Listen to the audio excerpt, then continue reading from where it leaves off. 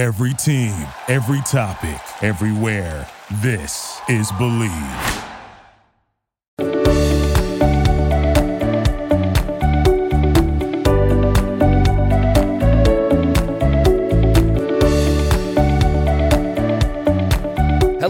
Hello, and welcome back into a special episode of Believe in the ATP Tour with Jacob Sersosimo.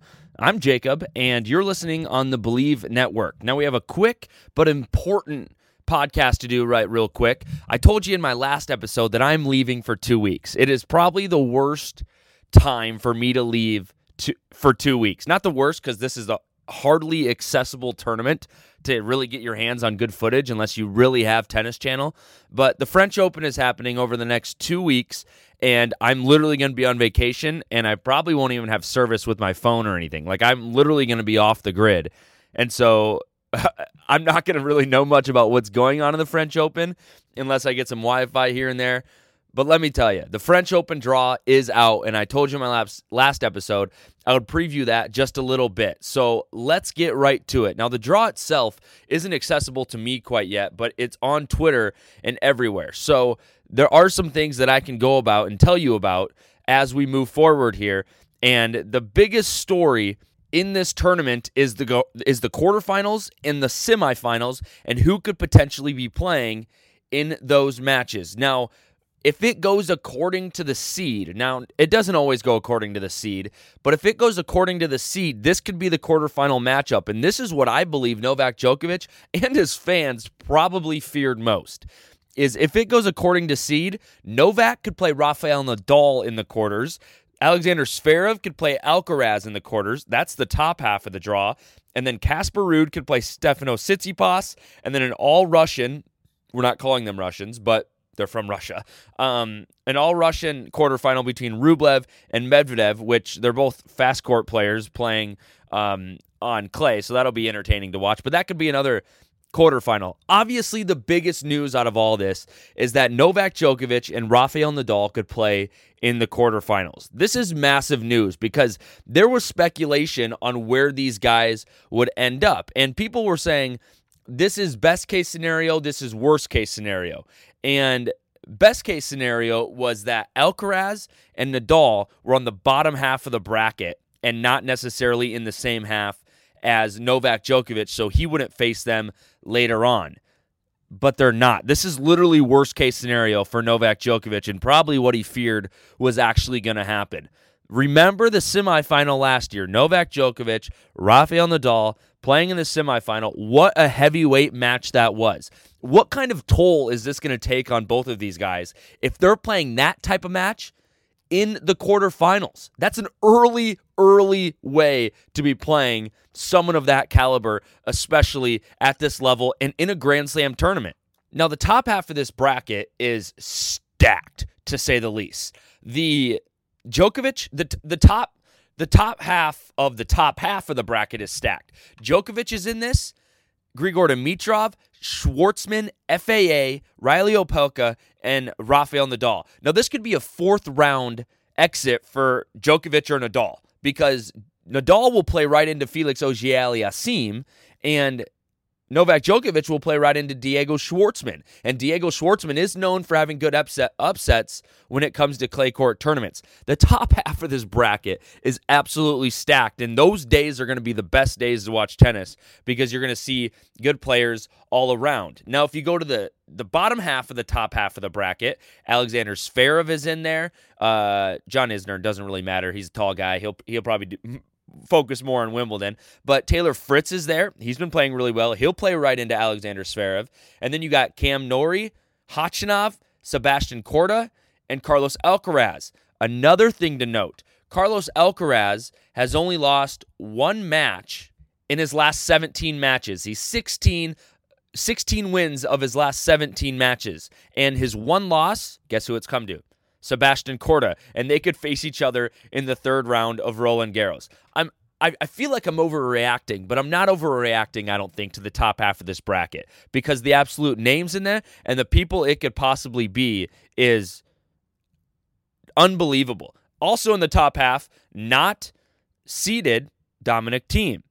He could play right into Karen Khachanov and everything. So or Cam Norrie and Khachanov. So there's a lot of guys in the top half of the bracket that could really make some damage happen. And it is going to be really, really hard, I think, for Novak Djokovic and Rafael Nadal or Alcaraz or Zverev or any of these guys to really win this tournament. Because by the time they get to the final, they're going to really have gone through a gauntlet of players to get to that point. So let's talk about the bottom half of this bracket. You have Casper Ruud is a favorite down there. He's the 8th seed. Shapo's down there. He's kind of a favorite because of the way he's played lately. Stefanos Tsitsipas is the 4th seed, so he's a favorite down there, obviously. Although he does play Lorenzo Musetti, who is kind of off and on. He plays him in the first round. That's a tough first-round match. But other than that, I mean, Alex de Minaur, Daniel Evans, but those aren't near the names that are in the top half of the bracket. And then you go down to the bottom half of the the bottom half of the bottom half of the bracket. Sorry, I'm getting a little confused here. Tommy Paul is in the same side as Rublev, and then Jannik Sinner's down there, and so is Daniil Medvedev. So this kind of plays to the favor of some of these guys, especially the two Russians, that is Daniil Medvedev and Andrei Rublev, who are in the bottom half of the bracket. But there's no way the bottom half of the bracket can be compared to the top half of the bracket. The top half of the bracket is absolutely stacked. And I think that's the biggest reason why this draw reveal that happened on Thursday night in Paris is such a big deal. And I think everybody, especially on the internet and Twitter that I'm following, is acknowledging how big of a deal this is that Nadal and Djokovic could play in the quarters. Now, another story here is Jo-Wilfried Tsonga is also retiring after this French Open tournament, and the Frenchman has a terrible draw. He plays Casper Ruud, the number 8 seed, right off the bat. I would expect him to lose that match handily. If he wins that match, he plays right into Hugo Humbert, who I don't think he can beat either. He's just, it seems like he's ready to retire, and I've talked about this in previous episodes, but he's just slowing down a little bit. I believe he's like 36 years old. So an absolute horrendous way to start your French Open, your last French Open ever,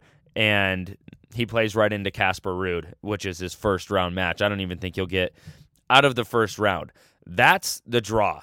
Nadal could play Stan Wawrinka in a possible second round match, which will be obviously big names, but that's also another tough opponent for Rafael Nadal. Now, it's not like Stan Wawrinka's playing like he was when he was making it to Grand Slam finals or making deep runs in Grand Slams. However, he's smart. These players that aren't as good as they once were, they're still smart and they can attack the weaknesses of players. Now, Nadal doesn't have a lot of weaknesses, but still playing Stan Wawrinka over playing a young guy is not I can't imagine that's preferable for a guy like Rafael Nadal. So that's the gist of what's going on at the French Open over the next 2 weeks. Obviously, it's a wild bracket. It is a tough bracket for the names that I've mentioned: Rafael Nadal, Novak Djokovic, Carlos Alcaraz. Those were the 3 names that everyone had their eyes on moving into this tournament and where they were going to land in this bracket. But worst case scenario for Djokovic, Nadal and Alcaraz knew they would have to play into each other at some point because of their seeding, I believe. That's how all of that works. But an absolute tough draw for them. So now it comes down to my pick. Who do I think is going to win the French Open? Now, I think it's going to be very difficult for a lot of players to win the French Open. I really do. I would love to pick Casper Ruud to make a really deep run, but that would mean he'd have to go through Stefanos Tsitsipas. I think Stefanos Tsitsipas is playing some of his best tennis he's ever played in his career right now. He's had an incredible 2022. He is hitting things in stride. He lost in the final at the French Open last year to Djokovic, and he just lost in Rome to Djokovic. But the difference is, I think it's going to be really hard for Djokovic and Nadal and Alcaraz to make it all the way to the final of the French Open and not be absolutely gassed. They're playing massive names. Like, think of Alcaraz in his quarters might have to play Alexander Zverev. That's a massive match that who knows if he can win that on clay.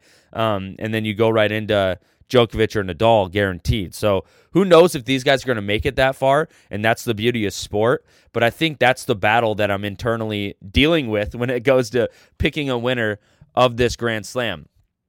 I think I'm going to pick, just because of the simplicity of their bracket and the way that they can kind of keep their endurance up throughout the rest of the tournament, I'm going to pick Stefanos Tsitsipas. I think he has the easiest route to the finals. I think he has the easiest route once he gets past, if he gets past Casper Ruud, which I'm not saying he will, but when Stefanos Tsitsipas gets on, he's absolutely on. So I think that is somebody that I can say with confidence will win this tournament. Now, I've said on this podcast before, I go away from the big three, and I should never do that because they end up winning anyway, which they very well could do this tournament. I acknowledge they could very well do that here at the French Open. It is such a hard top bracket. It really is. And these are the three of the best players on earth right now that all have to play each other on their way to the finals. So I think just because of how much easier his path is to the final, I'm going to pick Stefanos Tsitsipas to win the French Open here in 2022. And I believe he probably wants some revenge from last year's French where he couldn't, finish the job against Novak Djokovic. I think he's playing really good tennis right now. Nadal is coming off an injury. He's been wincing in pain a few times. Djokovic hasn't played that much tennis in 2022. And Carlos Alcaraz, I think it's going to be a battle to beat everybody. I'm not counting him out. I'm really not. But I think easiest path to the final and easiest way to win the final definitely goes through Stefanos Tsitsipas. Stamp it in. That's who I'm picking to win the men's final. On the women's final, I do want to talk about it just a touch. There are some real shockers in this. And the reason I say that is because Naomi Osaka would have to play a seed coming into this tournament. Guess who she draws first round? It should be the other way around. Guess who Amanda Anisimova draws first round? Naomi Osaka. Not a good start. Not a good start for a seeded player to have to play first round Naomi Osaka. So I think that's going to be a very good match to watch. That's going to be a very intense one to watch because I think Anisimova just beat Naomi Osaka in the third round of the Australian Open earlier this year. So that is one to watch. Winner of that plays right into Maria Sakkari. That's a battle. That is also tough to play right into the 4 seed. And if you're the 4 seed Sakkari, you should not have to be playing that good of talent in the second round. But the round of 16 projections for Roland Garros, Swiatek's in there, Sabalenka's in there, Collins is in there, Sakkari's in there, Azarenka's in there. Annette Kontaveit is in there. She's been playing really good tennis over the last year and a half. So those are definitely some names to watch.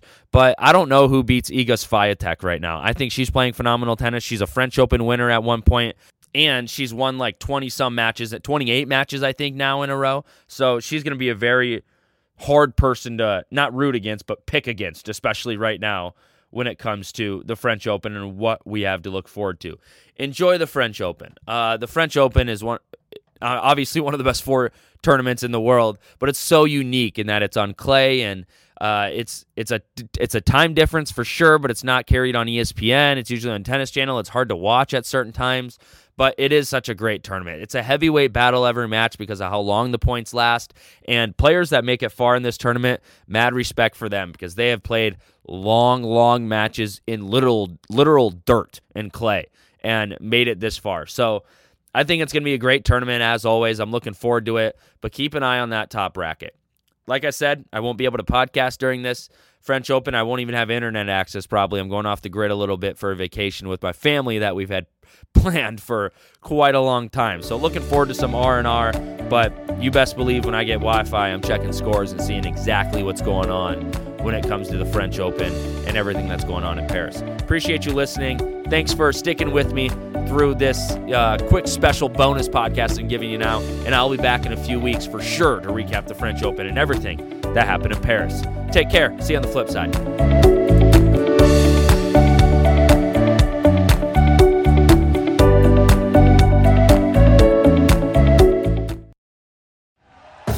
Thank you for listening to Believe.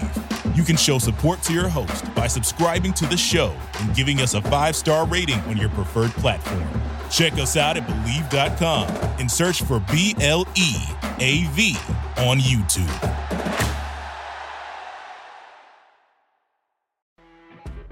You know when you're listening to a true crime story that has an unbelievable plot twist that makes you stop in your tracks? That's what our podcast, People Are the Worst, brings you with each episode. I'm Rachel. And I'm Rebecca. We're identical twins who love true crime cases that make you say, didn't see that coming, and we hate the people responsible for them. Listen to People Are the Worst now on Apple, Spotify, or wherever you get your podcasts.